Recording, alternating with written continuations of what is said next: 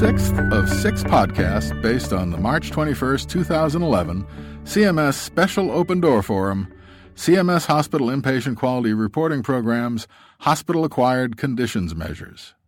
In this podcast, number SODF 110321F, Shaheen Halim from CMS and Marion Roble from Mathematica Policy Research respond to frequently asked questions received through March 15th, 2011. To learn more about the Open Door at CMS, or to download a transcript of this podcast, please visit www.cms.gov/opendoorforums/. Shaheen Halim is the director of the CMS Division of Hospital and Medication Measures in the Quality Measurement and Health Assessment Group. Marion Roble has a Ph.D. in economics from Harvard and is a senior researcher at Mathematica Policy Research. She has analyzed outcomes, efficiency, and quality in the Medicare program for over 15 years. So here are the frequently asked questions. The first frequently asked question is, are the hack rates risk-adjusted for our patient case mix? And the answer, as I've already alluded to, is no. They're simple rates, and as previous speakers highlighted before me, most of these hacks are never events or serious reportable events. And CMS has adopted this approach of simple rates for the present. CMS has not committed permanently to any particular approach here. The second frequently asked question is, how will CMS present the hack rates?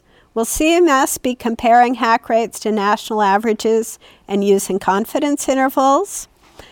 And here, I believe the answer has already been stressed, but I'll go through it again. CMS is only presenting the fields we've discussed already: the number of hack occurrences, the number of discharges, the simple rate, and their national analogs. There's going to be no evaluation, no categorization, no star rating, no confidence interval, no better, worse, or no different. And as I said already, the only thing that will be publicly reported is this downloadable file. And again, that is subject to change for future reporting. A third FAQ, and I believe this is the most frequent FAQ, is what should I do if I can't match the patient-level data provided by CMS to my hospital records? All right, so we recommend 4 steps. First, please make sure you're looking at your billing data. That is the data that we have, and that is the data that is used to calculate the hack rates. From time to, the billing data may differ from other records that you have at your hospital. Step 2 is to look at the date of claim submission. As we alluded to earlier, we have cutoff dates for when we pull the files that are used for the calculation. So sometimes hospitals' records differ from ours because the claim was submitted after the cutoff date. Step 3 is to double check that the patient, this is particularly relevant to those hospitals who find that our counts are in fact lower than their counts. And if you're wondering about the integrity of the American people, we hear from a surprising number of hospitals with this concern. So please check that this is a Medicare patient and check that it is a Medicare fee-for-service patient, because patients that are outside those sets aren't in our data set. The fourth check that we recommend is which diagnosis is the hack diagnosis. If it is the 10th diagnosis, the 11th diagnosis, the 12th diagnosis, it will not be in our data set. Our data set only has the primary diagnosis on the claim and 8 secondary diagnoses. If after going through these 4 steps, you still believe that there is a discrepancy between our records and yours, please get in touch with our help desk and please send 4 pieces of information These are not on the slide, so if this relates to you, please write them down. We would like to know your provider ID. We would like to know the name and phone number of a contact person. We would like to know which HAC measure you're concerned about, i.e., is it pressure ulcer, is it foreign object, and what are your results compared to ours? Do you have 3 occurrences and we have 4? Here is what you are not going to send us. Do not send any HIPAA-protected information. That causes a snafu on both sides if that data is inadvertently emailed. And finally, just so that folks are not disappointed, we at Mathematica and the folks we work with at CMS do not have access to your raw claims. We only have access to the CMS data set that's used. All right, so another FAQ is, I found an error in the claim that I submitted to CMS and I need to correct it. What should I do? And our answer here is yes, please, absolutely. Correct the claim using CMS's standard process, and please follow up with your coding and billing department to be absolutely sure that these types of errors don't occur in the future.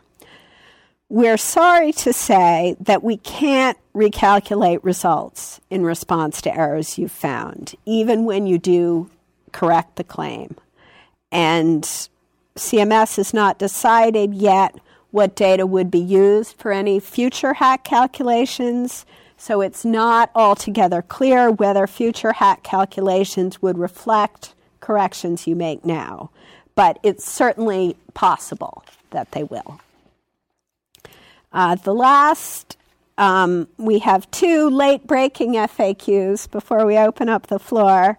One pertains to whether the public will have access to the source data. As I understand it, CMS is still deciding whether or not the special release of the standard analytic file that was done in September will also be made available to the public, but we know for sure that there's already January data that we can use. And the other late-breaking FAQ is on the CMS side, so Shaheen Halim will say a few words about that.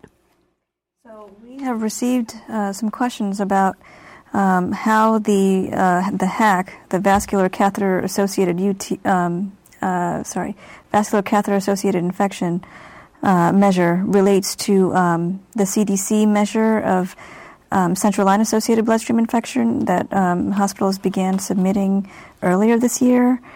And in general, the central line associated bloodstream infection collected by CDC is limited to ICU patients only, whereas the vascular catheter associated bloodstream infection hospital-acquired condition applies to all inpatients. So that is the main difference there, and I just wanted to highlight that difference. Hey, Bill, may I say one thing before Sure. we go live? I just want to point out to hospitals that may not get a chance to ask their questions or may think of one later that their first stop should be to go to the QualityNet website. We find that about 75-80% of the questions we get actually have their answers posted on QualityNet, and they give you, by going there, you get instant gratification. But if your question is not there, we certainly will be happy to answer it through the usual channels. Thank you for listening to the CMS Open Door Forum podcast. You may also be interested in the other podcasts in this series: Introduction to Hospital-Acquired Condition Measures, Legislative Requirements and the CMS Approach to Selecting HACs, Methods Used to Calculate HAC Rates, National Results, and Frequently Asked Questions. The information you heard was correct as of the date it was recorded, March 21st, 2011. This podcast isn't a legal document. Official Medicare program legal guidance is contained in the relevant statutes, regulations, and rulings. Thanks for listening.